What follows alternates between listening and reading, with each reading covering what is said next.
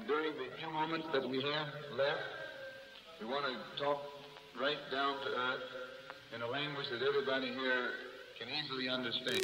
For the righty swinging Sanchez. Deep to left field. Fair ball, the game's over. See ya! A walk-off three-run home run for Gary Sanchez. The Yankees have come all the way back. And they're going to snap it, and it's Trey Burton who throws caught. Foles, touchdown. With the 96th pick in the 2018 NFL Draft, our Buffalo Bills select Harrison Phillips, defensive tackle, Stanford. Yeah, baby, beat all those Bills.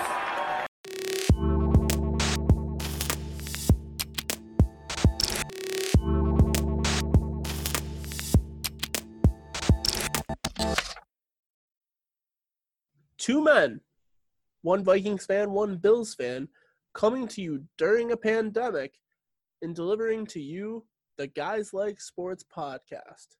Hi, I'm Curtis Henry. I'm here with my co-host, Michael Rose. Michael, we got a big episode planned, and we have our first guest on the show today, Reid. How excited are you for that later on? Yeah, pretty fired up. First guest that we're having on the show, and a good one to have for the first one. So looking forward to talking to Del and getting into that later on. Absolutely. And for those of you that don't know Del is a philanthropist here in Western New York. He's raised, I think, over $700,000 now for families in this part of the state. And he does so through his company, 26 Shirts. And he's just a good person to know. He's the founder of the Bills Mafia. He's been really in the public eye since that took off in 2011. And we're really grateful to have him here today.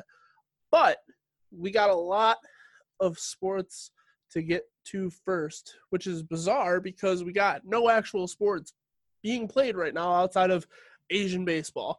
So UFC also on right now. UFC is on right now, which is kind of absurd in and of itself, in my opinion. I don't know what your take is on that, but it's exciting. I know that. I enjoyed it earlier. Just the fact that they've been able to persist, I guess. It makes sense because in UFC fights, we got fewer bodies than in any other sport. So if everybody tests negative for COVID, they can persist. But it's still bizarre to me with the travel and the logistics that go into it that the UFC has been able to persist. But the WWE is essential. UFC is still going on. It really, I guess it just doesn't matter as long as there aren't fans. Right, Mike? Yeah, pretty much. That's enough UFC.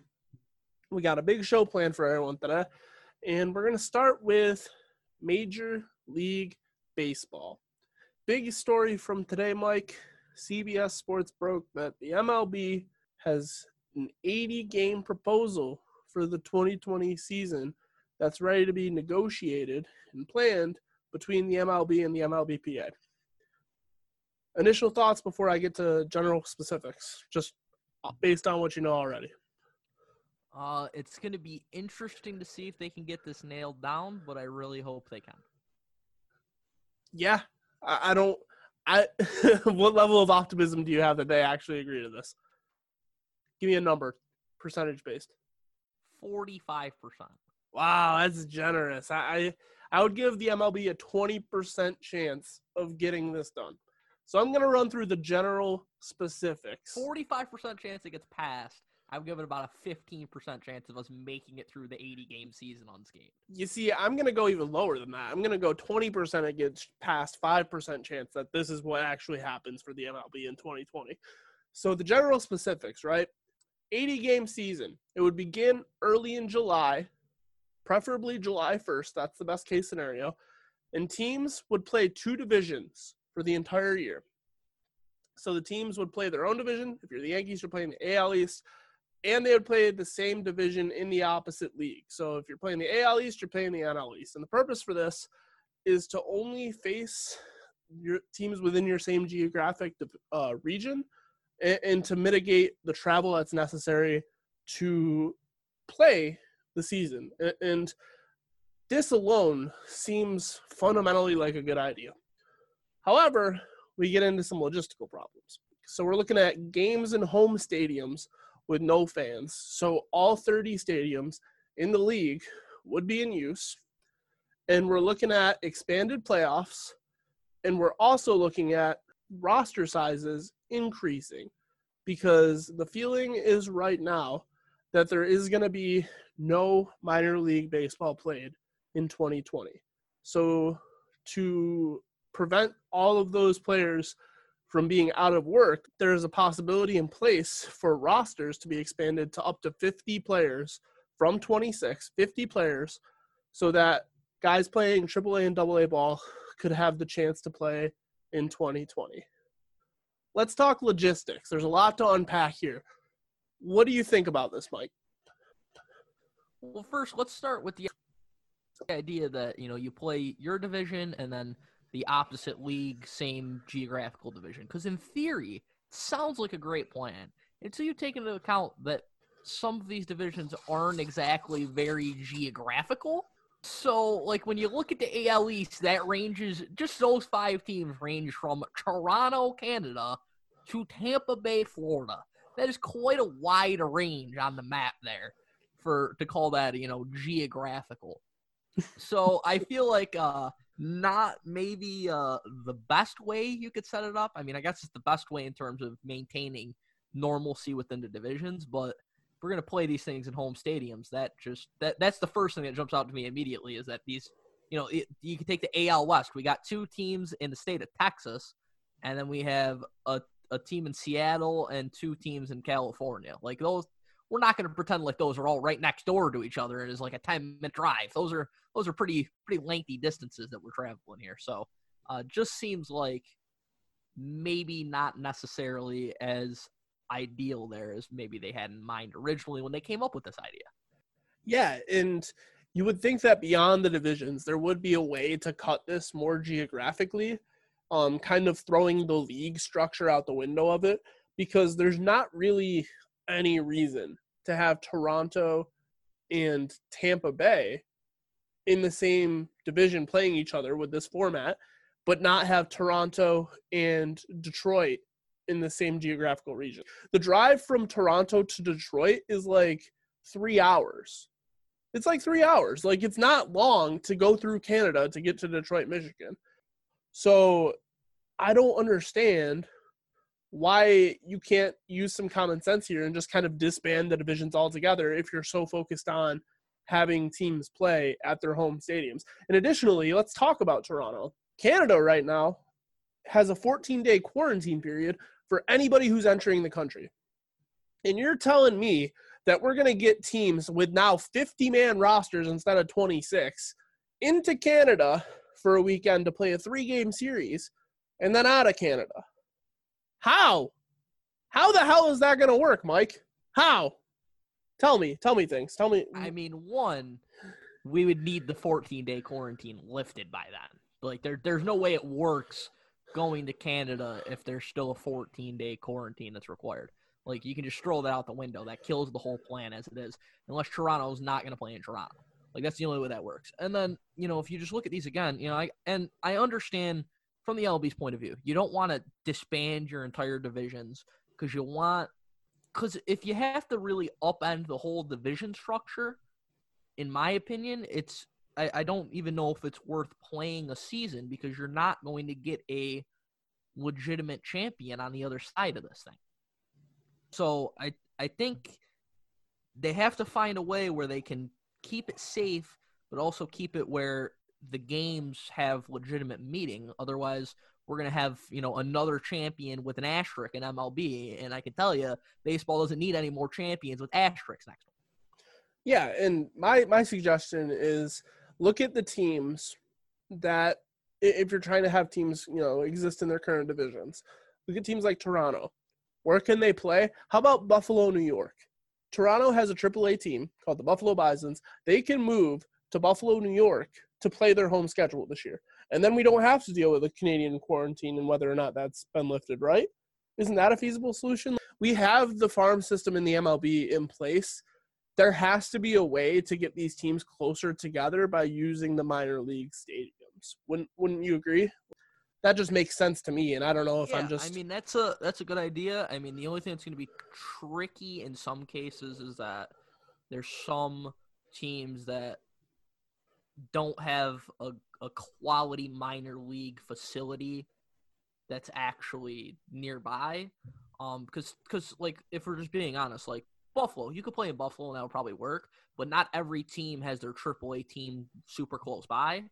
And if we're start going down to AA facilities, those are probably not up to par to host major league games, in my opinion. So that's where it would get a little tricky. But there isn't that many teams, I don't think, that you would have to move around for the most part, as long as there's not another outbreak in any areas.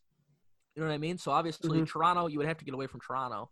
But if there's not a COVID outbreak in any areas, everybody else, for the most part, should be able to stay where they are, and it should fly okay for the most part, I think. Going back just to using the minor league facilities. One, I don't think it's a detriment to be using minor league facilities, if there's not going to be fans. And there's not going to be fans at this point. I think we can come to common ground and agree on that. So a team, my argument wasn't just, put Toronto and Buffalo because A, it's close, and B, Buffalo's in the United States, so that'll make it easier. I'm talking geographically. A team like Tampa Bay, if they're going to remain in the AL East, fine. But they shouldn't play their games at Tampa Bay. And I get the logistics that make it difficult to take players away from their homes. But with regard to the travel issue, Tampa Bay has minor league affiliates in Charlotte. They have minor league affiliates in Bowling Green, Kentucky, and they have minor league affiliates in Durham, North Carolina, all of which are way closer to the rest of the AL East than Tampa Bay. So I understand what you're saying here in terms of proximity. Yes. The couple problems that come into play is, A, you can't take some teams and move them away from their families and not others, because I think that's not going to fly with those players of those teams that are like, why do I have to get up and move to Bowling Green, Kentucky? Well, the Yankees get to sit up in New York City in their homes with their families.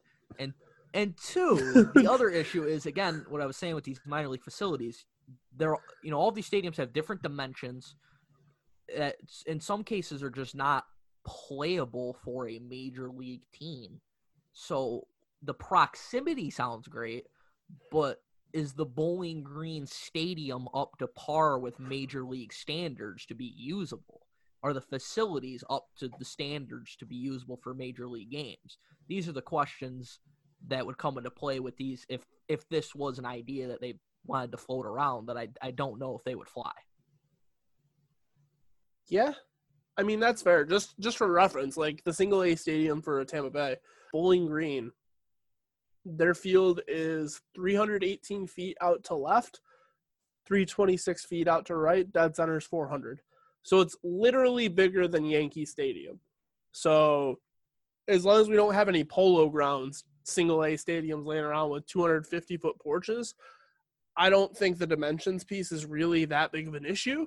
But I think your valid argument there is definitely consistency with Team X, whether it's Tampa Bay or Houston, has to up and leave versus New York and Boston get to stay. That's and it's also the overall facility. It's not necessarily just the dimensions of the field. What kind of grass and what kind of dirt do we have there? Some fields have wacky outfields. Are those going to be okay for a major league stadium? The clubhouses and that kind of thing. These are all things that are going to have to be taken in perspective if you want to use a minor league stadium. And quite frankly, a lot of these minor league stadiums are not going to be usable for major league teams, I don't think. Are you speaking on behalf of Batavia? Like Batavia, there's zero shot they could ever host a major league game there. Let's just be real. And especially if we're talking about 50-man rosters all of a sudden, too. A major league clubhouse can fit 50 guys. Bowling Green, Kentucky's not fitting 50 guys in their clubhouse. There's just zero shot that that's feasible. I agree. It's just, what do we do? This 80-game proposal that's coming into place, I just don't think it can happen. I don't think you can have teams traveling from New York to Tampa Bay and back again in the same week. How often are we going to get these guys tested if they're traveling that much? You know what I mean? And I think it's been pretty clear from all of the major sports leagues that testing would have to be very much readily available for any of these proposals to really be realistic. And it sounds like most of these leagues, and a lot of these leagues are in contact with our federal government for the most part, seem to believe that wide-range testing will be available by June or July area. So if that's the case, like, for example, the UFC card that we were just talking about a little while ago, every fighter on the card, is getting tested. So we're getting there, and we are making progress in terms of wide-range testing. Obviously, there's a lot more guys on a major league team than in a UFC card. You know what I mean? But Yep. we're making progress in that regard. And so if you can get to that point and the testing is there, especially, in some cases, you can group them together. You know what I mean? Like, there's just using the American League and NL East, for example, there's 2 teams in Florida. There's 2 teams in New York City. So if you kind of group these trips together that you go to these stadiums, I think that'll also help that a lot as well. That's fair. I just find it hard to believe that this is going to work. And I don't know if that's me being a pessimist. Generally, I like to be optimistic about outlooks. I think baseball has probably the best chance to succeed out of any of these leagues because of the format in which the games are played in series, where you can keep teams in a spot for a few days. But maybe with an 80-game season, we're moving to 5-game series instead of 2, 3, or 4. You know what I mean? So with that being the case, this might be a lot more feasible than I'm perceiving it to be. Yeah, you know what? That's another thing. They could, theoretically, you could group all of the games. Let's just use the Yankees as our example, because that's what we've been doing throughout this thing. Just take, all of the games the Yankees are going to play in Boston. Just do them all at once. Then go back to New York City, whatever you're going to do, and just play all of the games against that opponent in that park all at one time. That also, decreases how much testing you need if they're staying in an area for a week at a time. So there's ways to make it work. They're going to have to be very creative. And the one biggest hang-up that I mentioned to Curtis before we came on is that in his proposal, the MLB is going to want players to take another pay cut. So that's really going to be the biggest hang-up on this whole thing, because the players will sign off on probably anything else on here except I'm getting less money. Yeah, because they've already taken a pay cut, and really, I think it's going to come down to how stingy the owners are going to be, because if we're being real, the owners are in every sports league this year are going to take some sort of financial hit, because we're not going to have fans in stadiums, and we're not going to have the revenue from fans in stadiums. So it's going to be difficult for owners to take a bite of humble pie and acknowledge that they're not going to get their typical 50 to 60% cut that they get from the revenue, because the revenue is not going to exist, So, and that's a problem in every league, not just baseball, I would assume. So I agree with you that that's probably the biggest hang up. One more interesting note, with a shorter schedule, the MLB does want to expand the playoff format for this year. So instead of 5 teams, they said, 80 games isn't enough to get a clear playoff picture. Instead of 5 teams, we want I think the proposal had 6 or 8. I believe it was 7. And 7. And if we're being honest, this is just Rob Manfred backdooring his proposal for the playoffs that nobody liked that he put out 3 months ago into the COVID solution. I'm very upset about it.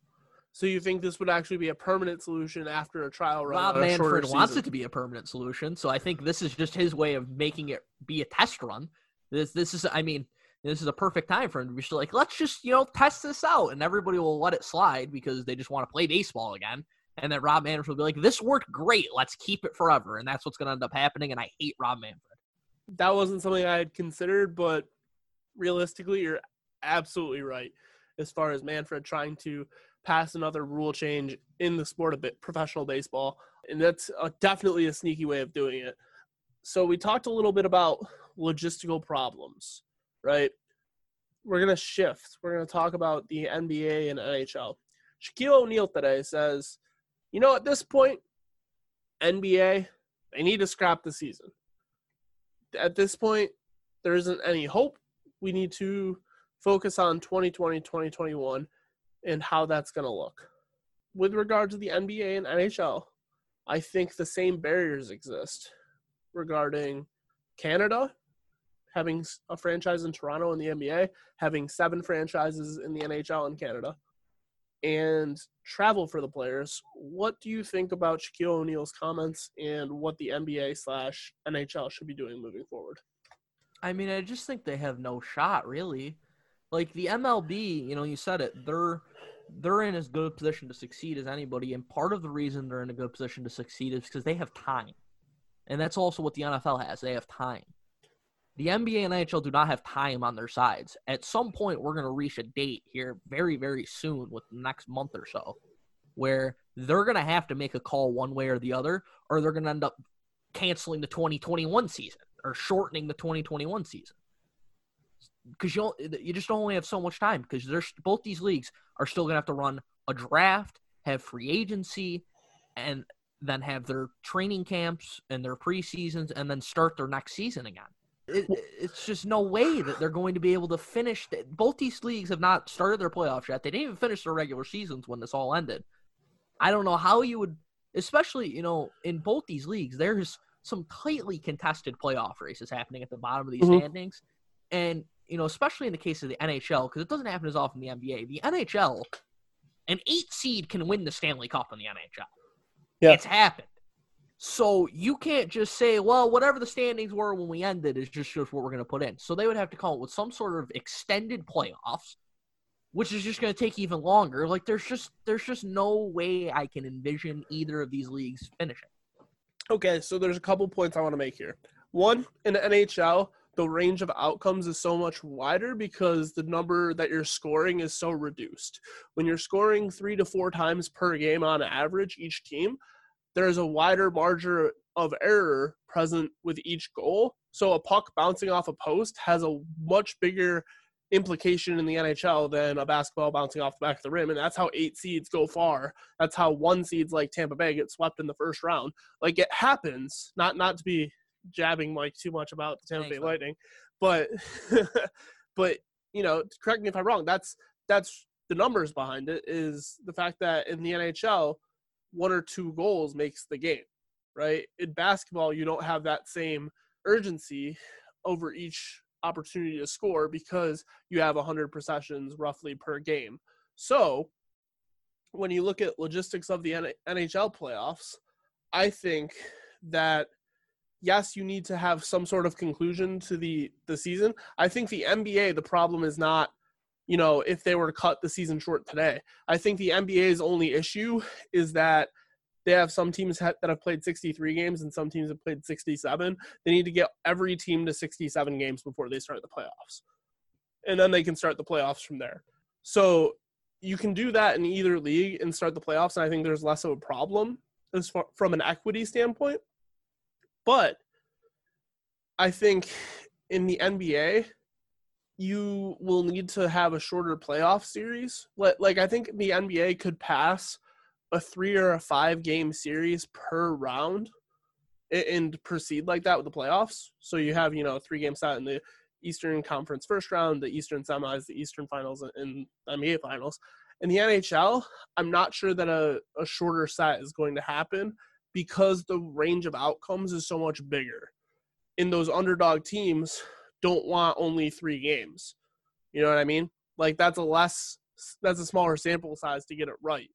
So if the top dog team goes up 2-1, 1 seed and 8 seed matchup, the 8 seed's still really in that series. But if you only have a 3-game series, then they're done. And in the NHL, 8 seeds persist a lot more frequently than in the NBA. So I think the NBA can trim the playoffs and have that as an option, but the NHL doesn't share that same luxury. And I don't know if you agree or disagree on that point, but that's about where I'm at. And I would say right now it's going to be you said we had about a month until we're to the point of no return on whether or not these seasons can be finished. I think it's even less time than that. I think June 1st, if we don't have a clear picture of states reopening and what public guidelines and relations are happening, how much testing is available, what treatments are available, where we're at with the vaccine, like June 1st, these leagues are going to have to make a decision because June 1st is within, 4 months of the 2021 season starting at that point. So I just don't know how it's getting done. Yeah, I think they have till about the middle of June, just based on what these leagues have been saying and how much wiggle room they have to push things back and things of that nature. But I think in another underrated note in the NHL with, how they want to play out this whole thing if they cancel the season. The NHL is expanding after next season. They are adding another team. And the guidelines on which that expansion draft work are based in how many years are guys been in the NHL and how many years he's played on a team and, how many years are going to be left on these guys' contracts if we don't finish the season and things of that nature. So that's a whole nother nightmare that the NHL is going to have to sort out when they get to that expansion draft. But just going back to your point about the shorter playoff series, I think people forget the NBA first round used to be 5 games anyways. Yeah. I think you could probably get away with some shorter NBA series. I think they could come up with something where they go like 3 games in the first round and then maybe 5 the rest of the way, kind of like a shorter version of the way it used to be where they went 5 and then 7 the rest of the way. The NHL, I think you could get away with going to 5-game series. It's not ideal, like you said, the range of outcomes and all the things of that nature in the NHL. But I think you're going to have to expand the NHL playoffs if you're going to execute them. I think you're just going to have to put more teams in. So are you suggesting that we have a full league slate, or are you suggesting that we have 10 teams instead of 8 teams, and then we have, a 7 through 10 first round where we play play-in games similar to MLB wildcard games? Like, what would that look like to you? Yeah, I don't know. I mean, it's definitely going to depend on. I mean, I'm just looking at the NHL standings right now. I think you could probably get away with 10 and not have major gripes. But I mean, even then, it's not ideal. Obviously, none of this is ideal. But I think 10 is probably the magic number here, or maybe even 11. If you did 11 and gave the number 1 seed a bye in each conference. But once again, the NHL playoffs are so convoluted in their setup that teams play within their divisions in little 4-team quadrants. So they would have to get rid of that whole format, I think, for this to work as well. So really, the NHL has just so many little rules that they have to worry about that their playoffs with COVID are just a logistical nightmare of how they set these things up. There's a 0% chance that the NHL playoffs with COVID-19 can resemble anything like they would normally resemble. Like, that's just the bottom line here. I don't know how it's going to happen. And I think that the bigger logistical nightmare is that they have 7 franchises in Canada. And a lot of those teams are going to qualify for the playoffs. So how realistically, when would the playoffs have to begin for this to get in this season? Like August at the latest? So here's where we have some positive news, at least. Talking about the franchise from Canada. The Ottawa Senators have absolutely no chance of the playoffs. They weren't going to get anybody to finish the season. The Montreal Canadiens, very outside shot of making the playoffs, okay? So the rest of the teams that are going to make the playoffs that are Canadian franchises are all in the Western Conference. So if we could – there is a scenario – What about Toronto? Toronto's not in the West. Oh, well, okay, so Toronto's the one outlier here. So that's going to be the one that's tricky. Other than Toronto, everybody that's going to make it is in the West. Based on the regular NHL playoff format that would take place, 2 of those teams would be playing each other. Keep that would be good. I think what it comes down to is if you extended to a 10-team playoff, you would have 4 Western Conference Canadian teams. And I think you would just have to – I don't know how there's a way you could get them to all play each other, but you would have to try and find a way to get them to play each other. Or maybe like take the traditional quadrant thing, like the format they have now. The thing has to go. Well, if you're incorporating the Canadian teams in one, maybe one of those quadrants could just be the Western Conference Canadian teams for the sake of travel, and that takes that worry out of the equation. And I think the real issue is just the competitive unbalance that brings, because I mean, quite frankly, the Canadian teams all suck.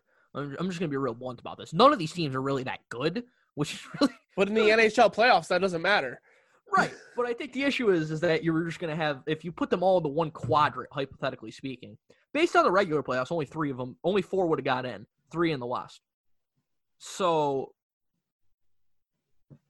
you would have had 3 of them in one quadrant anyways, and the other one would have been Vegas. So, I mean, I guess you could, if you just kept the regular format, you would have 3 Canadian teams in one quadrant, at least. I just don't know how you get in and out of Las Vegas. Yeah. Yeah. I mean, it's a nightmare. It's a nightmare. I'm so glad this isn't our decision to make here. It's just, it's fascinating. I think I live for creative problem solving, right? And when I'm at the office, that's something I really enjoy doing here in student affairs. That's why I'm getting my master's. I live for creative problem solving. I would never in a million years want to creatively problem solve this because what do you do? Like, and then we didn't even talk about Toronto, which there's no other Canadian teams that are going to make the playoffs in the Eastern Conference. So I have no idea what you would do with them at that point. Yeah, they're just the outlier. You would have to find a way in and out of Canada. And is Toronto playing in Buffalo? Is that the solution? Like, I don't know, because Buffalo's not making the playoffs. Right. I mean, I guess theoretically that's the closest one, and I guess that would make some sense. And the worst part about this is based on the NHL current format, Toronto would be playing Tampa Bay. So if you want to talk about, we talked about, a 3-game series. That's miserable. Tampa Bay Rays and Toronto Blue Jays. How about a 7-game playoff series of the Lightning and Maple Leafs? That's just a disaster right now. Yeah, especially if they're going 2-2, 1-1-1. That's which terrible. Is what the format is normally. That's terrible. There's just no way I can see these seasons being resumed. And if they do find a way to resume the MLB and NHL seasons, whoever comes up with the idea for it deserves a gigantic raise. So I think the person in the NBA who would be coming up with the idea is Adam Silver, because he's probably the best commissioner in any of the major sports, in my opinion. I don't know if you share that, but yes, 100%. I can see Adam Silver maneuvering this with some success. I give Gary Bettman 0 shot of doing this. And part of it's just the logistical layout of the NHL. Like having 7 teams in Canada, 5 of them making the playoffs, it's just going to be a nightmare. For the sake of time, we need to move on. Any closing thoughts with scheduling? Can you give me a number, a percentage, because that's our theme so far on the show, a percentage chance in which the NHL and NBA finish their seasons with the playoffs and crown a champion? 2.5%. For each league? Oh, I would give the NHL a 1%, and I'll give the NBA a 5%. So I will give the NHL a 0% chance. I will give the NBA a 21% chance. Wow, you're awfully generous there. You realize a 21% chance is still 1 in 5. Like you're missing out 4 out of 5 times. Like that's much higher than I would have given. So we're moving on. You want to talk some football, Michael? Let's talk happier optimism stuff here. Let's talk about scheduling that has happened in the form of the NFL schedule release. I want to jump in, and since you're a Vikings fan, I'm a Bills fan, let's talk a little bit about our homer teams. And what notes do you have for me on the Vikings schedule? What do you like? What do you don't like? And how are Mike Zimmer and company gonna weather the storm this year in Minnesota? Well, first of all, the close of this season is just some absolute nonsense. Going to Tampa Bay, then hosting the Bears, and then closing at New Orleans on Christmas on a Friday. Who in the world scheduled that thing? And then at Detroit. That just stinks. I hate that. The first 6 games of the season are incredibly tough. 3 at home, 3 on the road, and 4 of these 6 teams? 3 of these 6 teams. No, hold on. 4 of these 6 teams made the playoffs last year. Indy was right there if Jacoby Brissett doesn't get hurt. And then Atlanta just had a bunch of injuries, and it was a nightmare for them. And they're not great, but they're competitive. And they're talented, yeah. Right, they got some talent. So that's the first 6 before the bye week. What I do like is from the bye week to about week 13, that's a really generous part of the schedule. They need to win almost all of those, I would say. But yeah, I mean, it's a tricky schedule. I don't like the early season veteran quarterbacks, starting with Aaron Rodgers and Phillip Rivers. That's not ideal for a very young secondary that Minnesota is rolling out this year. And really, the first 6 weeks they play some really good quarterbacks: Rodgers, Rivers, Tannehill, Watson, Wilson, and Matt Ryan. They don't really play a bad quarterback until week 10 when they're at the Bears. It's not going to be easy for Minnesota this year. It just won't be. I still like them to win probably like 10 games. And super talented squad. I think they killed the NFL draft, and I think they have a good coach in Zimmer. And when you have a quarterback in the NFL like Kirk Cousins, he's not great, but he's going to keep you in ball games. So the Vikings, as long as they're not beating themselves, should have a chance to perform this year and be a playoff team in the NFC. Like they've been a perennial team in the playoffs. I think as long as they're not going to the bye week at like 2-4, like if they go to the bye week at like even at 3-3, you're feeling good, really good about what they have out of the bye week. So I mean, if they go to the bye week at 4-2 or 5-1, or if I'm feeling real optimistic 6-0, that's not going to happen. But if they can go in at like 4-2, 5-1.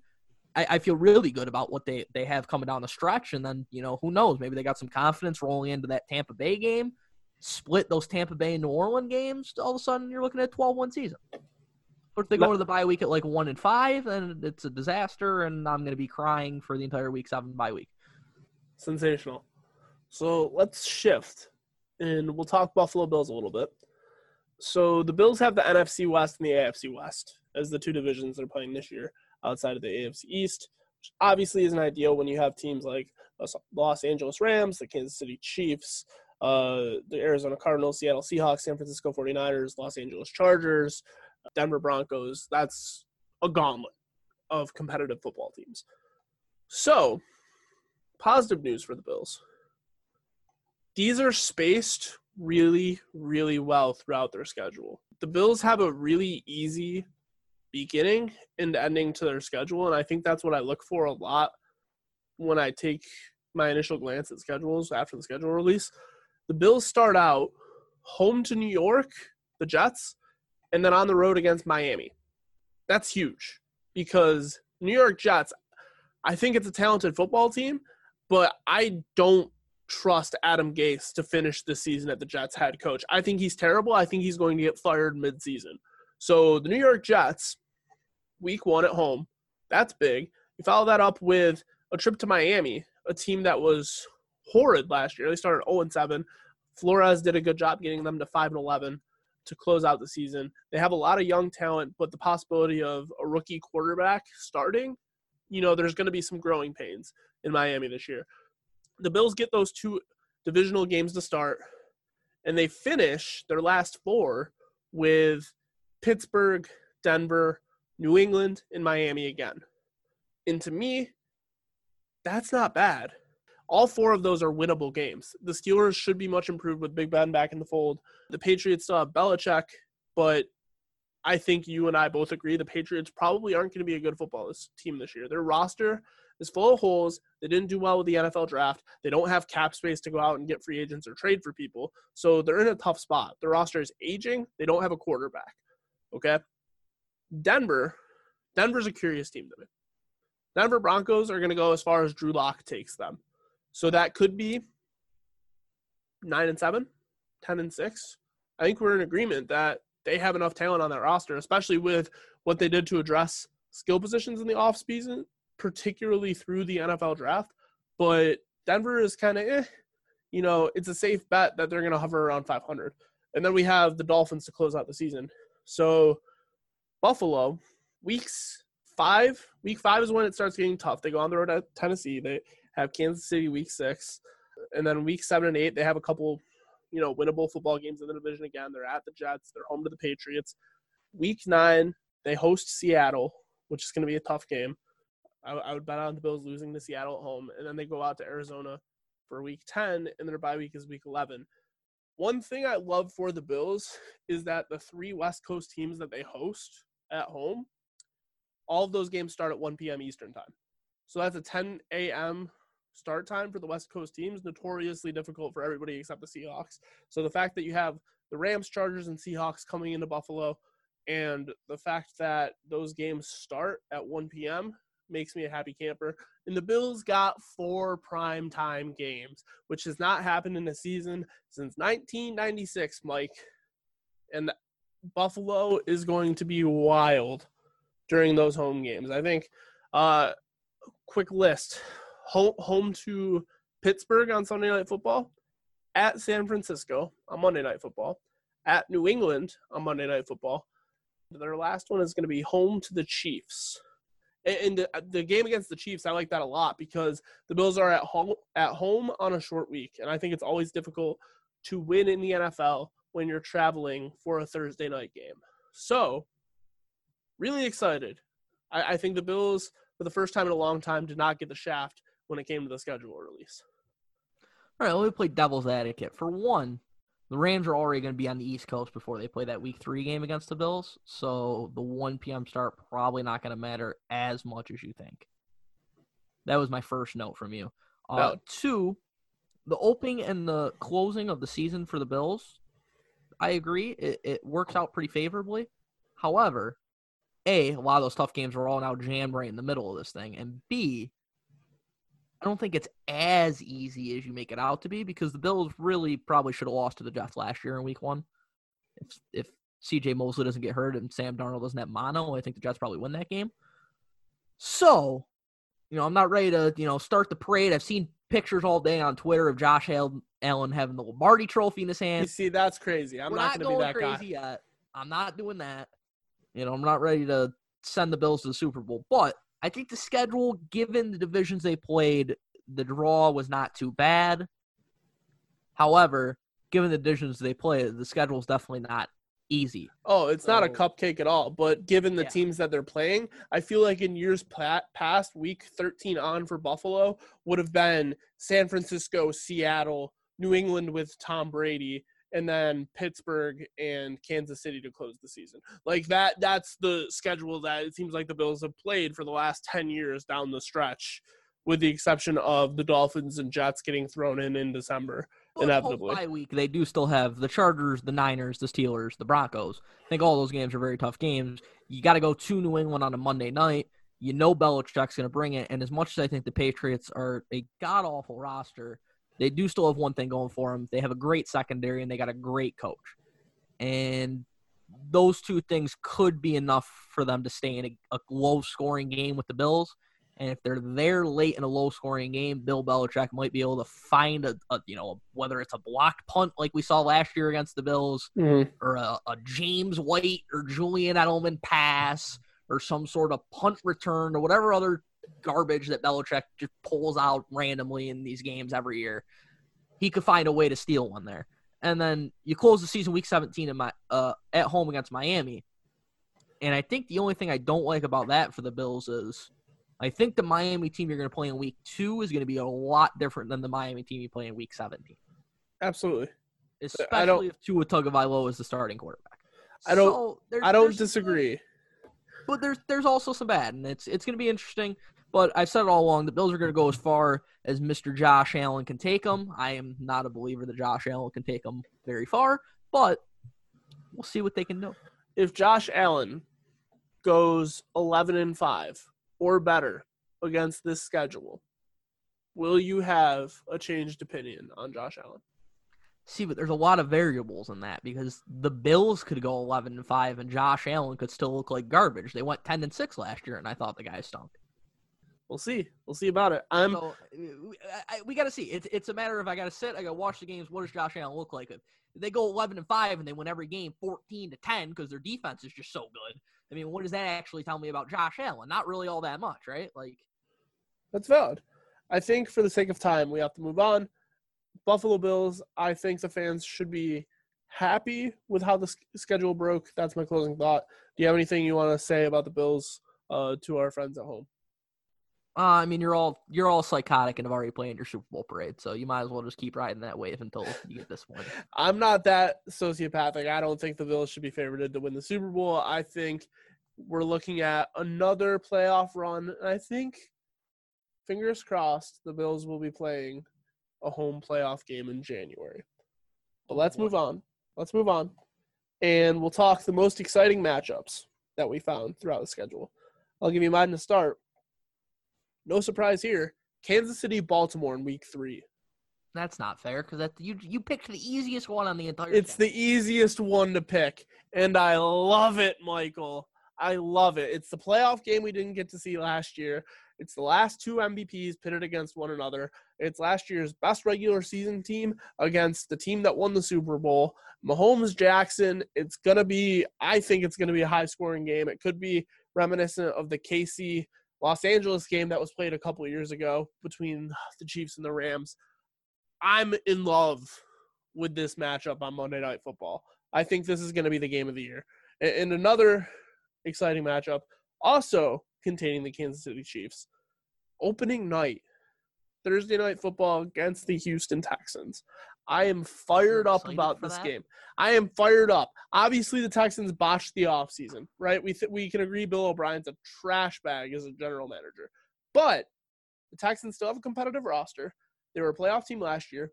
And this is a team that went into Kansas City in January and blew a 24-0 lead. So I think the Texans are going to have a chip on their shoulder. I don't think they're going to Kansas City and winning that game, but I think they're going to compete their butts off, and it's going to be a really good way to start the season. So I'm excited about it. Obviously, opening night is always they're going to lose that game by 20. I'm just going to put that on the right. They're going to lose that game by 20.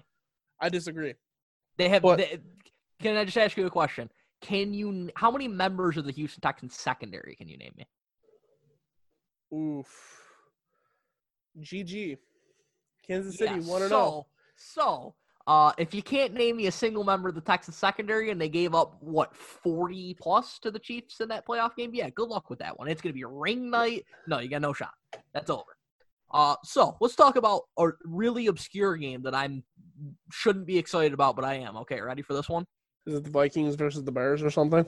No, I'm never excited to play the Bears. I hate the Bears.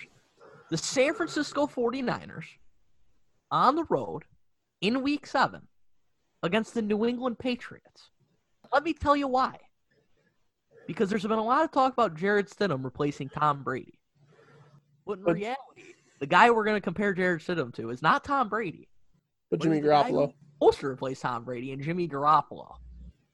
And so those two going head-to-head, I think that's an intriguing matchup. Plus, that's a great, if you're a nerd out there, Kyle Shanahan, Bill Belichick, great offensive mind against a great defensive mind. That should be a fun one. Very obscure matchup that I'm looking forward to. Another one, and we're going to get it twice, which is just fantastic because they're in the same division, is the Buccaneers against the Saints. And I don't know how you cannot be excited about this. It's the all-time leaders, number 1 and 2 in touchdown passes in NFL history, Tom Brady and Drew Brees. There's weapons all over the field. Michael Thomas, Mike Evans, Chris Godwin, Rob Gronkowski, Emmanuel Sanders, Alvin Kamara. Tons of points should be put up in these games. We get to play them in a dome and in Tampa Bay in the sunshine. Should be great conditions for a bunch of points to put on the board. I think those are going to be two very fun games. I will sprinkle in another dark horse game that I think has potential to be very, very good. Indianapolis and Houston, when they play this year, that interests me because we got Phil Rivers in his last year as an NFL quarterback. He just signed a deal to become head coach for his son's football team back home. So Phil Rivers is going to be, playing his last season against a rival. And Phil Rivers against Deshaun Watson is a matchup of great quarterbacks who really come from different eras and could not play the game differently. And I think these are going to be two close games. They're going to be gritty. This could be, when we talk about final standings and who's going to win the AFC South, these could be huge deciding factors in that, and whether one of these teams or Tennessee emerges as that division's champion. I'm just really fascinated by the breakdown in Rivers last season, especially with the weapons he has to play with in Indianapolis and the lack of weapons that Deshaun Watson has in Houston, because you got to assume that by the time they're playing, Cooks and Will Fuller are already hurt. So is it after week 1 that game takes place? Correct. It's after week 1. So I'm going to give you another game, by the way, here, Curtis. And this one, I think, flew under the radar a lot in the announcement of the schedule. I haven't heard a lot of buzz about this game. But Week 15, in the Superdome, Patty Mahomes comes to town. And if I'm not mistaken, this is the first matchup we've had of Mahomes versus Breeze. It's probably going to be the last if they don't play in a Super Bowl. And it's probably going to be the last. So I think that's an intriguing matchup. Two of the better teams in the NFL. I think you can make the case, and I would believe it, that it's the two best teams in the NFL. You could probably convince me it's a Super Bowl preview. And, the guy who is number one all time in passing touchdowns against the guy who's going to finish number one all time in passing touchdowns, barring a catastrophic injury. So it should be a great matchup. Okay, I'm not going to sit here and crown Patrick Mahomes as future number one all-time league leader. He's the all-time leader in passing yards, passing touchdowns. He's going to. I will bet the opposite because I don't think Patrick Mahomes is going to play till he's 40. I don't think he's going to play till he's 40. And based on you telling me that just now, he's going to break the records by the time he's 30. So you think he's going to throw 60 touchdown passes every year for the next 10 years? I don't see why not. Okay, we'll talk about this later. But I agree. The Hall of Famer, Patrick Mahomes. Fair enough. Patrick Mahomes, great player. We love him. I'm gonna end the discussion there because I have to wrap my head around Mike just giving me some tomfoolery that Patrick Mahomes should already be crowned the NFL's all-time leader in passing yards, touchdowns, and completion percentage. 5 Super Bowls. And he's getting 5 more rings. So, quick fire, just to wrap up the segment. Who do you think won and lost? What teams won the schedule release? What teams lost it, and why? Give me a couple for each, Michael. Winners. Baltimore, they literally don't have to go into the Western time zone all year. I don't know how that's possible. They've one game that's not in the Eastern time zone. It's Houston. I just don't know how they got such a favorable schedule, but it's unbelievable. It's just the divisions. Just the division breakdown this year. They just got incredibly lucky how this worked out for them. Loser, all of the teams in the AFC East besides the Bills, because they're all bad and they have to play that same schedule that the Bills are playing in terms of divisions. So that's a nightmare. They have brutal schedules, both of those. Can we talk about that for a second? Because the Bills, I think we can agree they're the most talented roster in the AFC East. And I think that against that gauntlet of a schedule with the Western divisions in each conference, they have the best chance to persist and to win big games in those divisions. Whereas Miami, New York, New England, I think we can chalk up W's for Kansas City. I think we can chalk up W's for Seattle. I think we can chalk up W's for the Rams, the 49ers. The Bills, I don't think those are automatic W's for the West Coast teams. Agree? You can maybe agree to disagree. Yeah, and just big L of the day goes to the Patriots because they play a first-place schedule this year and both those divisions, and they don't have Tom Brady anymore. They're going to get waxed all year. I don't want to hear any of these people telling me that they're going to win 7 games or all this garbage that people are trying to tell me because Bill Belichick's such a great coach.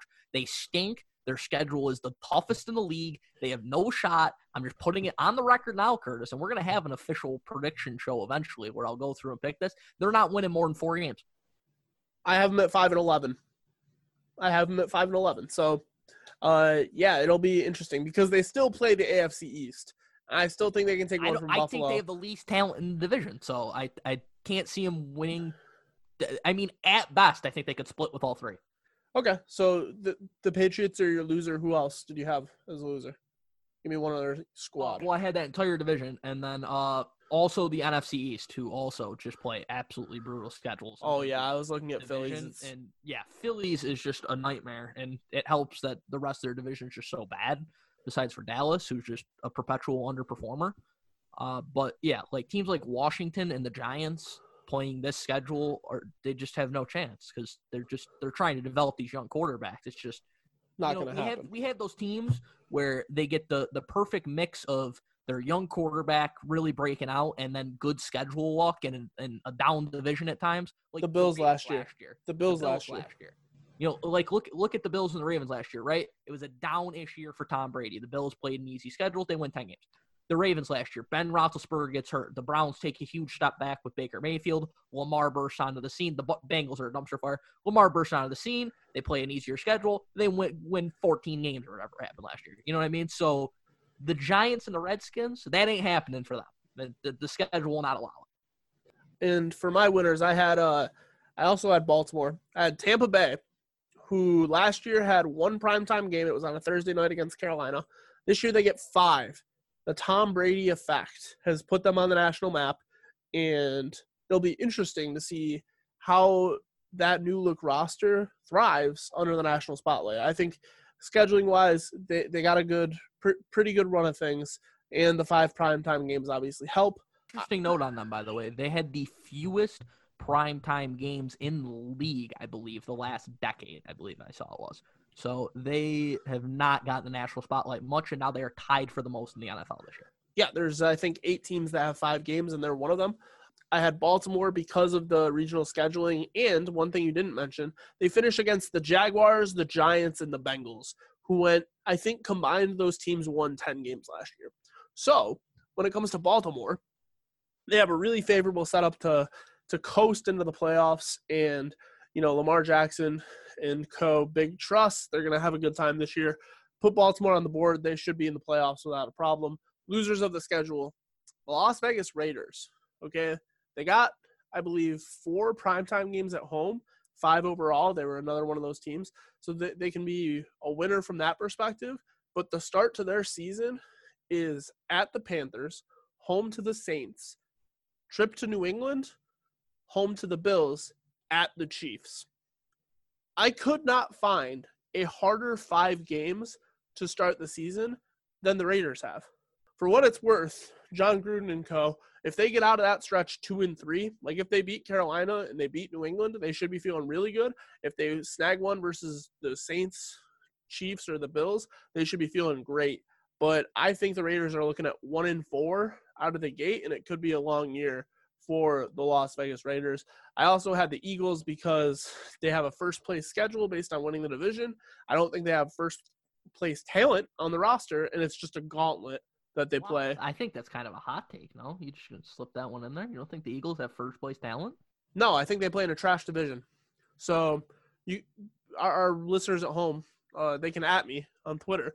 I don't think the Eagles have that good of a roster, and I don't think they can stay healthy. So at the training staff, at the roster, at the schedule, Eagles this year, 8-8, put it on the board. Wow. The New York Jets get the Bills and the 49ers out of the gate, and then they have the rest of the NFC, AFC West gauntlet to worry about. So I have the Jets as a loser as well. I don't know how it's going to go. Year 3 for Sam Darnold, year 2 for Adam Gase. It's going to be a tough ride. But that's about my thoughts on the NFL schedule. Do you got any closing remarks, Michael? When we do our NFL prediction for the season, we go through all of our team picks. We're going to disagree big time on the Philadelphia Eagles. Okay. Wow. I'm very surprised with where you went with that one, I got to be honest. Yeah. I mean, I love Carson Wentz as a quarterback, but he can't stay healthy. We're going to see, and really, I love Carson Wentz, the quarterback, when he's healthy, and I love Doug Peterson, the head coach. But last year, I thought it was miraculous that they won that division with all the injuries that they had this year. And this year, I can't buy that Jalen Reagor is going to show up and solve their problems, that Jalen Hurts is going to show up and solve their problems. Like, I just can't do it. They have a bunch of aging offensive weapons. Carson Wentz can't stay healthy. And it's going to be a tough time for Philadelphia. Yeah, I really disagree with you on this one. So that's going to be a hot button topic for that whenever we do discuss that later. You're allowed to disagree with me. That's the beauty of this, right? But it's just I can't envision a scenario. I'm going to pull up the Eagles schedule right now, right? So Philadelphia absolutely got the shaft because although the Giants and Redskins aren't particularly good, I think that with their new coaches, we got Joe Judge in New York, we got Ron Rivera in Washington, and with healthy rosters out of the gate, they're going to be improved because I think both of those teams were decimated by injury last year, and they had young quarterbacks who weren't in positions to succeed. So that was reflected in how poorly 2019 went for both of those franchises. So I expect them to take a step forward. And we don't have to deep dive it right now. It's just I don't think the Eagles can finish above 500 with the schedule. I just think you're nuts. I think the Eagles are way more talented than you just gave them credit for. That was crazy. I think the Eagles have one of the 10 best rosters in football. Okay, but how many games is Carson Wentz going to play this year? Carson Wentz didn't miss a game until the playoffs last year. How many games is Carson Wentz going to play this year? I think he's going to play all 16. I'll take the under on that. Put it on the board. Carson Wentz plays 15 games or less this year. The Eagles struggle. Played all 16 last year. Like, I don't understand. We'll see it. Anyway, that about does it for the NFL schedule. And now we have the opportunity to move forward with our special guest to the Guys Like Sports podcast. Welcoming to the Guys Like Sports podcast now, our first guest on the show. Western New Yorkers will know him. He's a household name, doesn't need much of an introduction. But we have the co-founder of the Bills Mafia and the man who runs 26 Shirts, Reid, joining us this afternoon. How are you doing, Del? I'm doing great. Thanks for inviting me on. Yeah, we're super excited to have you. I know my co-host Mike got fired up when we had the opportunity to bring on someone of your presence in the community. So we were really excited to be doing this. Mike, I'm going to check in with you as well. How are you feeling at this point in the show? I'm feeling pretty good, ready to roll. A little different, not talking about actual sports technically in this episode because there's not actual sports going on anymore like the draft, but nonetheless, ready to roll. We're making do with what we got. Absolutely. We are, life finds a way here on the Guys Like Sports podcast, and that's what really what we're all about. So, Del, amidst all the craziness we have at our disposal with the coronavirus pandemic, how are you holding up, and what have you been doing to maintain sanity the past couple weeks? Yeah, we're holding up pretty well over here. I've had the opportunity to spend a lot of time with the family as we're all pretty much, on lockdown here.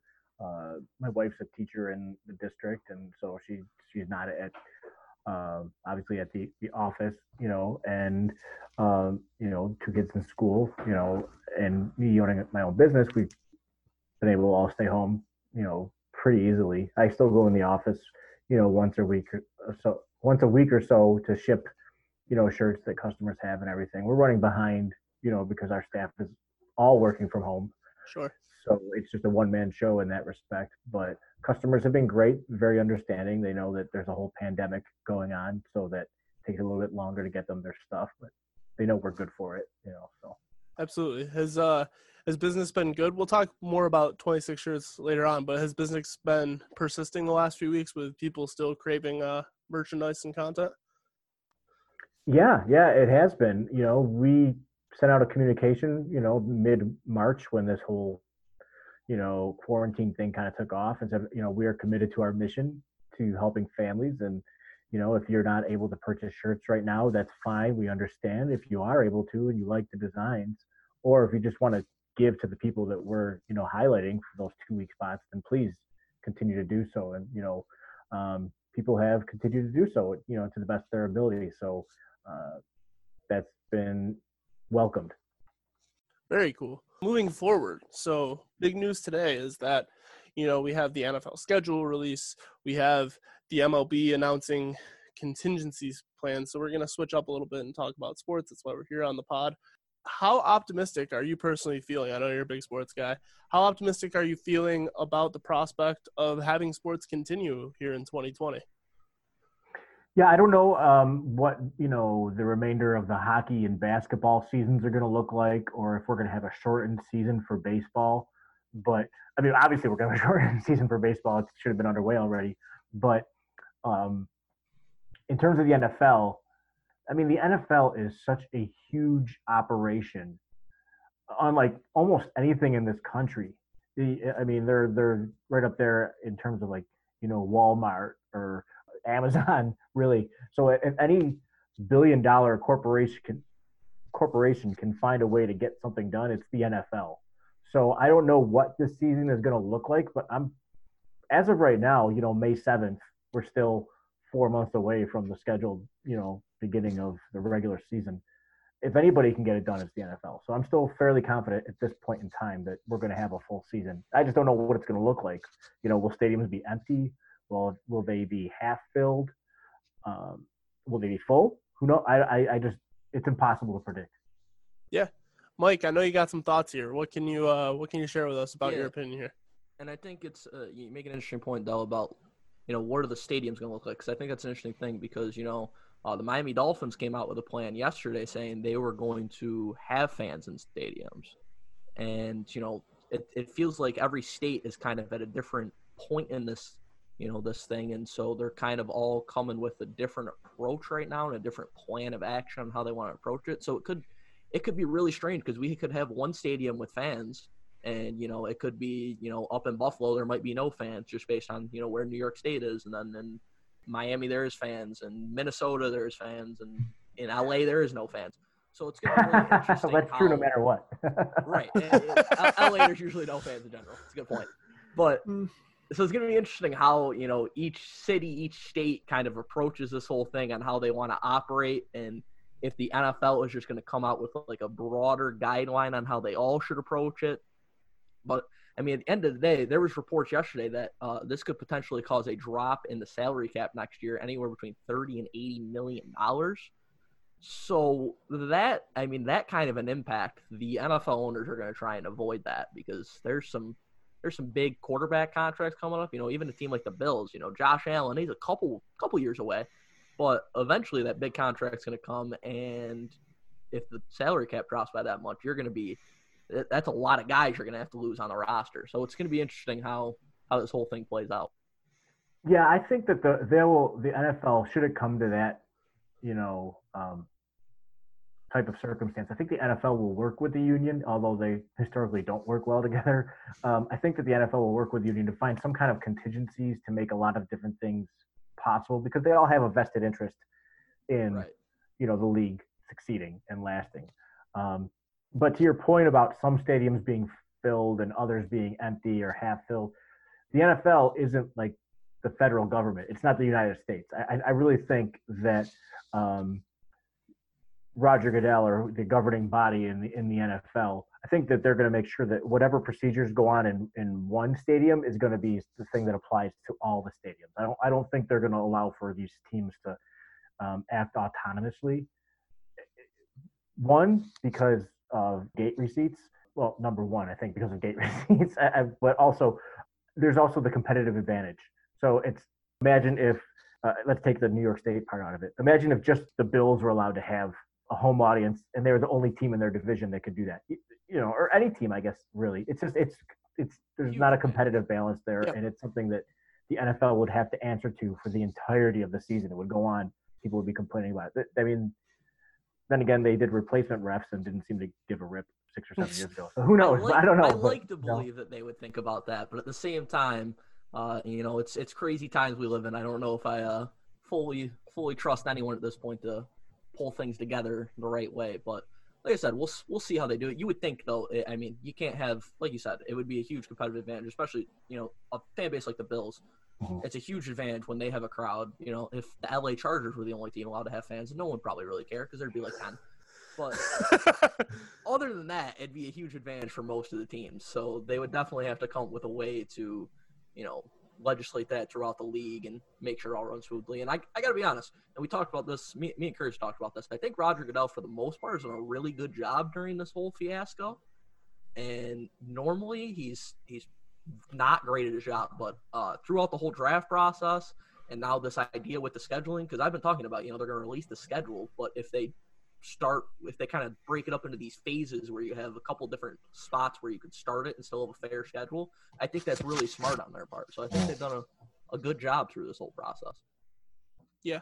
And I think what fascinates me most about the prospect of sports here in 2020 is collegiate athletics, because we had an NCAA conference commissioner go on record within the last 48 hours as saying conferences should not require all of the teams to play based on the circumstances surrounding each team's location. So the argument was that 80% of a conference shouldn't be punished for 20% of a conference not being able to participate. So we could be looking at an NCAA football schedule where the ACC is just existing without Syracuse. I mean, that's what I garnered from that. And to me, that's kind of outrageous, but it's also really fascinating just to think about how the NCAA is going to. Way that's going to work, though.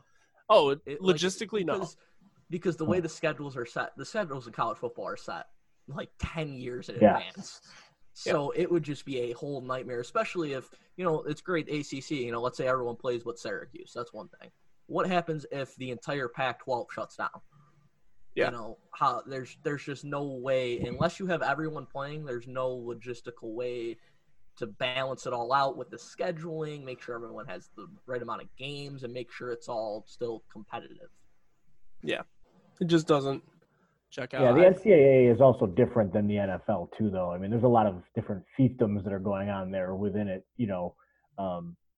So I can understand where that perspective comes from, but yeah, the logistics part is going to be a difficult thing to navigate. For sure. For the sake of time, I think we're going to press on and press forward, but definitely a fascinating thing to keep in mind as we move forward in 2020 and leagues try to take shape. Let's talk a little bit local here, Del. So the Pagulas came in the last decade. They're the owners of the Sabres, subsequently bought the Bills, outbid Donald Trump. Fun times in the NFL. Del, you've been a Western New Yorker / Bills fan for your entire life. What can you tell me about how different the atmosphere has been with the Pagulas and having them in place, and how the Bills and the Sabres are positively impacting the community right now? Yeah, I'll start with the second part first. I think that, especially the Sabres, I mean, just in terms of the community, I think that, having those games, downtown obviously has a great effect on the local business and everything. And just the Pagulas' presence downtown and what they've built with Harbor Center, 716, Labatt House, all of that. I think that helps draw people downtown more. When I was growing up, that wasn't always a place where you would go to hang out ever. A little older than you guys, but you never went downtown for any reason. So I think that they've helped, just in terms of like the downtown district and, the past 20 years with, like how Chippewa has grown and everything. I think they've helped kind of like boost that more in terms of what they've done in the city. I think that's to their credit. A lot of money has been poured into downtown. Sure. And then in terms of like how the Bills have positively affected the community, the Bills have always positively affected the community. I mean, the community runs on the Bills. So I'm really glad the team is going to be kept here into perpetuity, it looks like. So that's great. That was a concern back in 2014 when Ralph Wilson passed. A lot can be said to the Pagulas' credit, for having purchased both teams and keeping both teams, in Western New York.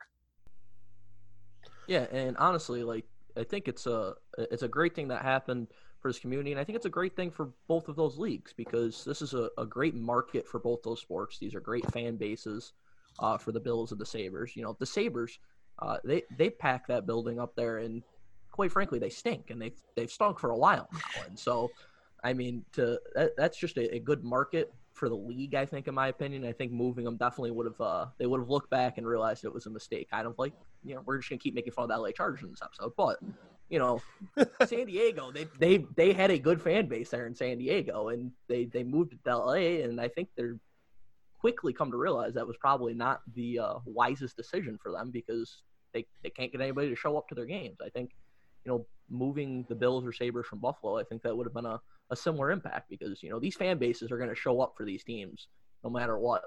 And so keeping them here, positive impact for the community, but I also think positive impact for both those leagues. Yeah, absolutely. I mean, you look at the Stanley Cup ratings every year, and it's always the two teams participating, and then number 3 is Buffalo in terms of viewership. And I think this past year with the NFL season, correct me if I'm wrong, I believe the Bills-Cowboys Thanksgiving game was the highest rated NFL game this past season aside from the Super Bowl. I might be wrong, but I'm pretty sure I read that. I will fact check you right now. Yeah, fact check me. I mean, let me know. But yeah, I mean, like you said, they pack the stadiums and they watch.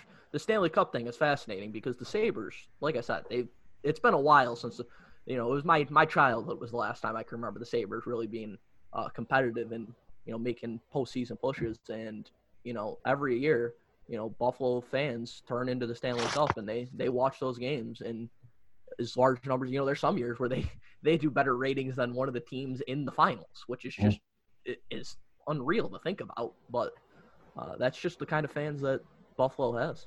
Yeah, Buffalo is a hockey town. It's a sports town, I guess. But like Western New York is ravenous for the NFL and the NHL, and to remove either one of those teams from Western New York, like you said, would have been a disservice not only to the fans but to the leagues themselves. Yep.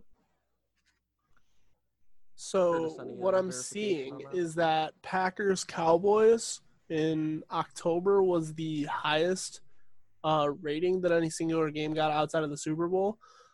In the Bills-Cowboys, outside of the playoffs, I should say, excuse me, the Bills-Cowboys actually fell second on the rating scale, and the Chiefs-New England game came in third in Week 14. So, okay, that was one off. Yeah, it was close, though, and it was the highest-rated Thanksgiving game of the last decade. So, really, the Bills, whenever they get primetime games over the last 15 years, really since the Dallas Bills game in 2007, that was – let's not talk about it. They reared that on Monday Night Football a couple of weeks ago. But really ever since that game, whenever the Bills are on primetime, people watch, and the quality of the game is generally very good. You think about the Bills, even when they weren't good, playing the Cowboys in 2007. Recently, they played the Patriots on Monday night. That was, 4 or 5 years ago, 2015-ish, 2014-ish. And that was a hell of a game. It came down to Sammy Watkins not getting a call inbounds inside of 2 minutes. And, there was a lot of Twitter ramifications about that in the NFL referees and the New England Patriots. But the Bills generally, and the Sabres both, generally getting really good audiences when they're on the screen, and Buffalo is a big part of that. Like, you got something to chime in, or is your hand just...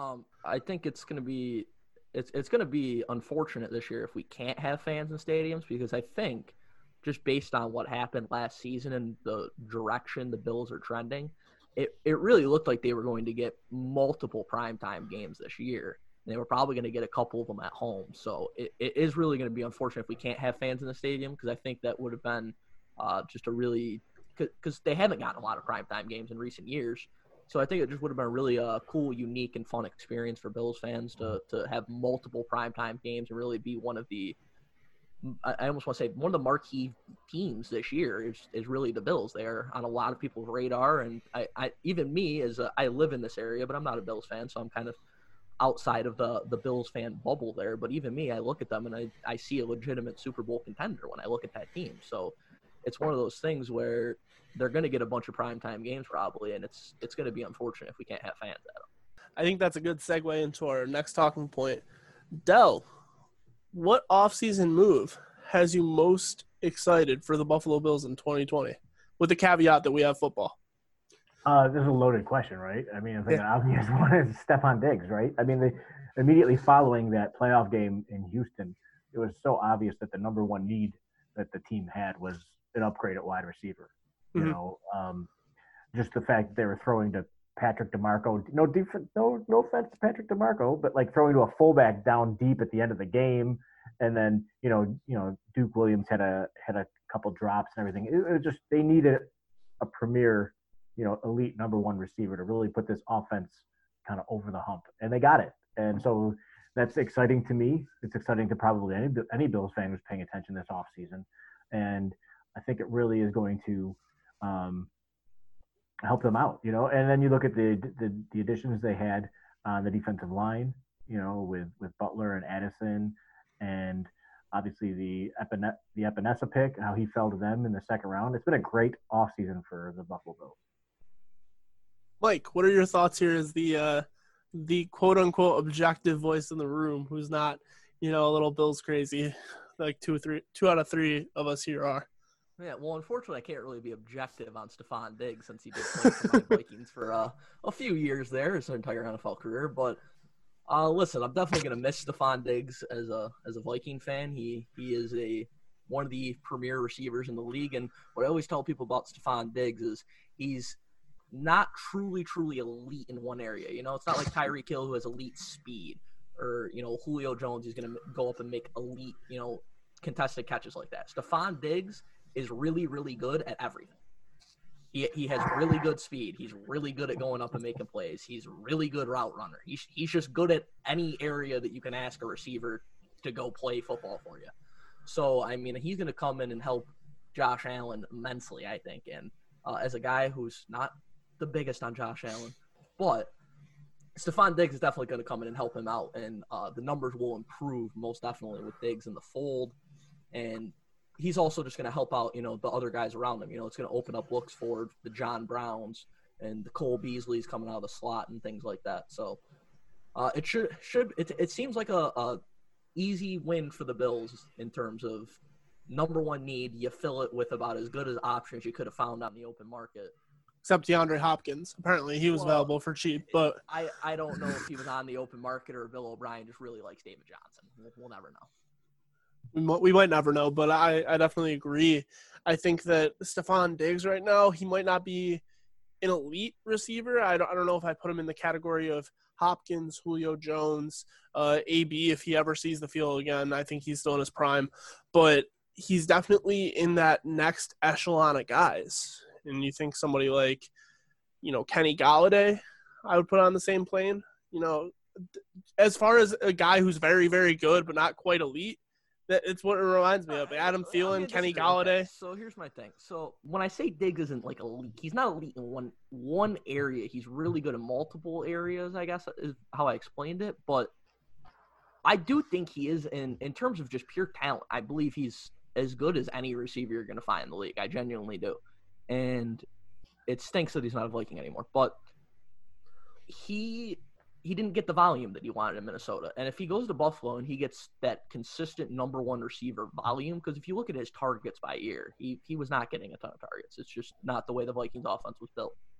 If he goes to Buffalo and he gets John Brown targets from last year plus 10, the guy's going to have a monster year. He's going to be in the top 5 in all of the receiving categories, I think, honestly, because I think he is that talented. It's just a matter of getting that volume and keeping him happy. And I think if you give him volume, that's probably going to keep him happy. Yeah. And I think a last component of the Stephon Diggs puzzle is ensuring that he stays healthy. And to my credit, I went on during the NFL draft recap that we had, and I said the Bills training staff last year was phenomenal because they were. I mean, think about how few guys they had on the IR.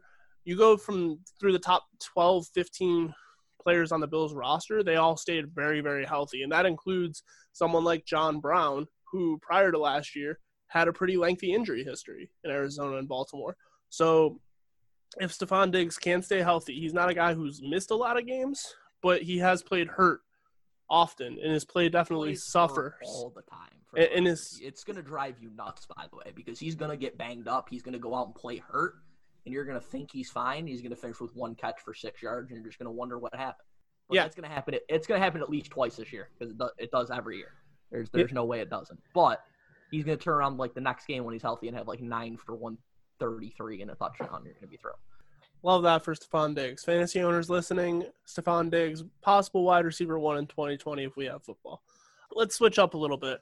So something a little more somber that came out of the NFL draft was over the past couple of years, the Bills have had a special presenter of a pick, whether it was Harrison Phillips at Oliver last year. Ezra Castro, known as Pancho Billa in the Buffalo Bills community and fan lore, he passed away last year on May 14th, and we're coming up on the 1-year anniversary of his passing. And in having Dell here, I know that they had a relationship. I just wanted to talk a little bit about who Ezra was and the impact that Pancho Billa had on the fan base, the Bills Mafia, and in the community. And I think as we saw in the draft, as he announced at Oliver last year, really the entire NFL community, the entire NFL fan base, what impact this guy had. So, Del, if you want to tell us a little bit about your relationship with Pancho and just reflect on him a little bit. Yeah, Ezra was a great guy. He when he was in town, he would come to visit me sometime at the office at 26 shirts, and that was always nice. And tailgating with him before a game or two over the past several years here and there, it was a great experience. And we used to chat on the phone sometimes. Like sometimes he would just randomly call, like there's not even the football season, just call like, "Hey, what do you think about the Bills?" And maybe he did that with everybody, which is, I'm not saying I'm special in that respect, but he was just a great guy, great to talk to, always positive. I think that's why he became like so, beloved among his fellow fans, was just that the guy, when he put on that mask, like he quote unquote became Pancho Billa, but he was always Pancho Billa. He was always that positive guy, no matter what was going on, whether, it was a game day or he was wearing his mask or he was just living his life. He was always that guy, and he was special. I had the opportunity to develop a little bit of a relationship with him over the couple years before his passing, and in turn, his girlfriend Ronnie, and and I And I told him before he passed away, and I've told her since, like, your family will always be. I'll always be here to help out your family, however you need it. Any kind of anything I can ever help with, I'm always here for you guys. And he was great. He was a great dude, and I miss him being a part of Bills Mafia and being the face of the fans. Really just he's a great guy, and he's we miss him. Yeah, and having met him a couple times just in passing, he was every person he came into contact. This might be with a caveat that you're a Bills fan, but every person, he was just so excited to meet you and to know you, and he cared about everything. One of the first interactions I had with him was at Pinto Tailgate a few years ago. I can't remember if it was for a Bengals or Dolphins game, but he came down to the tailgate, full gear. He had the sombrero, he had the mask, and he was all fired up. And this was, I think it was before he was diagnosed with cancer, but he was just so alive, and he thrived on being around people, and he thrived on the Buffalo Bills, and he thrived on the community. And in talking to him, it was, hey, I love the gear, and he's like, what's your name? Like, tell me about yourself. Like, instantly wanting to get to know me, not just talking about the Bills, but then also, what's gonna happen out there today? Are we gonna beat Cincy by 40? Like, what are we doing with this? He was so high energy all the time, and it was definitely somber not having him around this year to make a pick for the Bills to be one of the faces of the Mafia, because we have super fans like Ezra, Pancho Billa, and like Pinto Ron with the ketchup and mustard, and quite frankly, like yourself, Del, if you don't want to put yourself in that echelon, that's okay. I know you're a humble guy, but I think that it's definitely just a big loss for the Bills community, and coming up on a year, I think it's just important that we remember him and thank him for everything he was able to bring to the Buffalo Bills fan base and organization. Yeah, he's a great guy. He's a great guy, and definitely left his mark, which is something that I think we all want to do, right? We all want to be remembered for the positives and, make a difference while we're here. And he was that guy. He showed how it can be done. Caring about other people, listening to them when they speak, really showing an interest and being genuine. That was his trademark. Absolutely. Mike, do you ever have the pleasure of meeting Pancho Billa? I can't say I did, no. So I'm very much an outside observer on this one for sure. And just as an outside observer, you can just tell, just from videos that you've seen or seeing him at the NFL draft, that he was a genuine person. Like you guys said, he really cared about anyone he interacted with, and just about the that Bills community. So I think Dell said they miss him as the face of the Bills Mafia, but I think he kind of always will be that face of the Bills Mafia in general. Absolutely. Yeah, and I couldn't agree more. Tough to close on this segment, but Ezra, we miss you, and we hope that if you're up there and having you're watching a Bills game and you got a good beverage in hand, let's move forward and let's talk about Dell a little bit and what he's got going on right now with 26 shirts. So Dell, if you could just kind of give us a synopsis for listeners who might not be familiar about what the business is, what your mission is, how you guys give back, and kind of what promotions you have moving forward that you'd like to get out into the world and make people aware of, and what's got you excited about 26 shirts? Yeah, so thank you. So when the Bills Mafia thing took off in 2011, I found myself with this rapidly expanding audience on social media.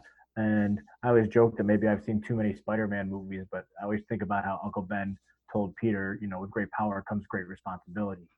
So I always kind of translated that into with a big audience comes great responsibility. So since the outset, I've tried to use, any kind of social media influence, I guess, for lack of a better word, that I might have into encouraging people to give back to their community, to take care of each other, and just recognize that there's something bigger than themselves. And so as the Bills Mafia movement gained steam, I found more and more opportunities to do different kinds of fundraising, and we would do like special tailgates that would give to a specific cause and stuff like that. And then in 2013, I had this idea to start selling T-shirts and giving a portion of the proceeds to, families in need. Basically, as much as we could afford to give, we would give. And it was just it was going to be a 1-year project, just something I'm a big T-shirt honk, for lack of a better term, and so I've always got too many in my drawers. So that for me, that was like a natural fit, in terms of what can I do to give back. Well, I took the one thing. It's like almost like Reese's peanut butter cups, chocolate and peanut butter. Two things I love, Buffalo and its teams and T-shirts. And so I put those two together and they give back, and it became quickly apparent, after we launched in 2013 that this could be more than just a 1-year project. Just the demand for the shirts and, the amount of people that were asking for help, both seemed kind of limitless. And so, we decided to renew it for another year, and we even tried a different city with Chicago and stuff. And when I got laid off from my job in 2015, the timing was so perfect because the 26 shirts project, which is all it was ever meant to be. I didn't start it for any other reason. It had gained enough steam at that point where we thought, well, maybe it could actually support me full time instead of going back to the grind and, posting for another job. So, with my wife's blessing and with her behind me, because we're a team, right?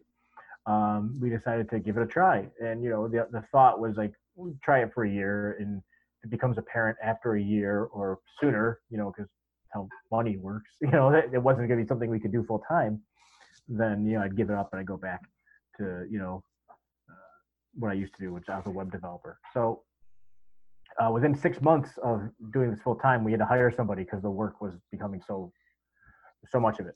So it's really just continued to grow and grow. And, now we have 3 employees, and besides myself and Dan, the guy I co-own it with. And we just continue to do what we can to help. And just a couple of weeks ago, we passed $750,000 that we managed to donate, over this, 26 shirts lifetime.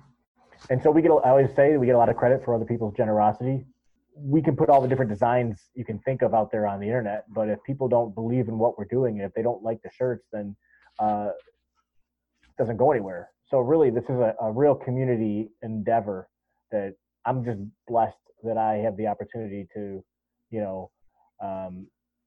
lead, so just super grateful. I really feel, not to get too spiritual or anything, that, God kind of arranged this so perfectly. I just look back over the whole timeline of how everything fell into place at the exact right times. And so I got to, give thanks to God for that. But like, really, it's just a cool opportunity that I'm enjoying being able to do, and getting to meet lots of people in the process, and like Ezra and like you guys and stuff like that. And so I'm super grateful that, like I said, everybody believes in it and they continue to buy the shirts and give, and so in terms of what we have coming up, we just have a lot more great designs already in the queue, ready to go. And as the weeks go by, we'll continue to release them and continue to help the families that we're trying to help. And hopefully there'll be some more fun curveballs that get thrown our way, like, Buffalo trading for Stephon Diggs, so we came up with a shirt real quick, a special edition for that. And so that's kind of what we got going on. That's really cool, and just kind of I'll be honest, this is our lead up to this podcast. This is my first discovery of 26 shirts, because I don't live in Buffalo, I live in Batavia. Mm-hmm. So, but just seeing what you guys have been able to do and the amount of money you've been able to raise is just amazing. How you guys have been able to give back, and just the whole kind of process of it all and the story of it all is unbelievable. So it's a great thing you guys are doing there. Oh, thanks. And like I said, it's was never a plan. It was never part of the right. That wasn't planned. It just kind of all fell into place. And like I said, just to reiterate one more time, I'm super grateful for everybody that continues to believe in it and buy the shirts and give, because I could not do this by myself. I can't speak for Mike. I'll speak for myself. I've yet to order anything from 26 shirts. That's going to be changing this upcoming week, because I've dumped a lot of money into signed Antonio Gates and Edgerrin James jerseys. So I feel like now is a good time to dump some money into things that are actually doing good. And I think that Dell is somebody who is really helping out the community, does great work, and it's been a pleasure to have you. If you don't already do so, follow Dell on Twitter. He's at Del Reid, DELREID. And you can follow at 26shirts on Twitter as well. That's at 26shirts, spelled just like it sounds. Really, Del, we appreciate you coming on and taking the time to be with us today and share some insight on all sorts of things, really. I think we've all gotten quite a bit out of this, and I appreciate you really beyond words. Well, I appreciate you. Like I said, I appreciate you inviting me onto this, and always looking forward to talking to new people, seeing new faces now with Zoom and how prevalent it is. So thank you for the invite. Yeah, absolutely. And that's going to do it for our time with Del Reid. We appreciate you all tuning in. As always, give us a follow on Twitter if you do not do so already. That is at @GuysLikeSports_.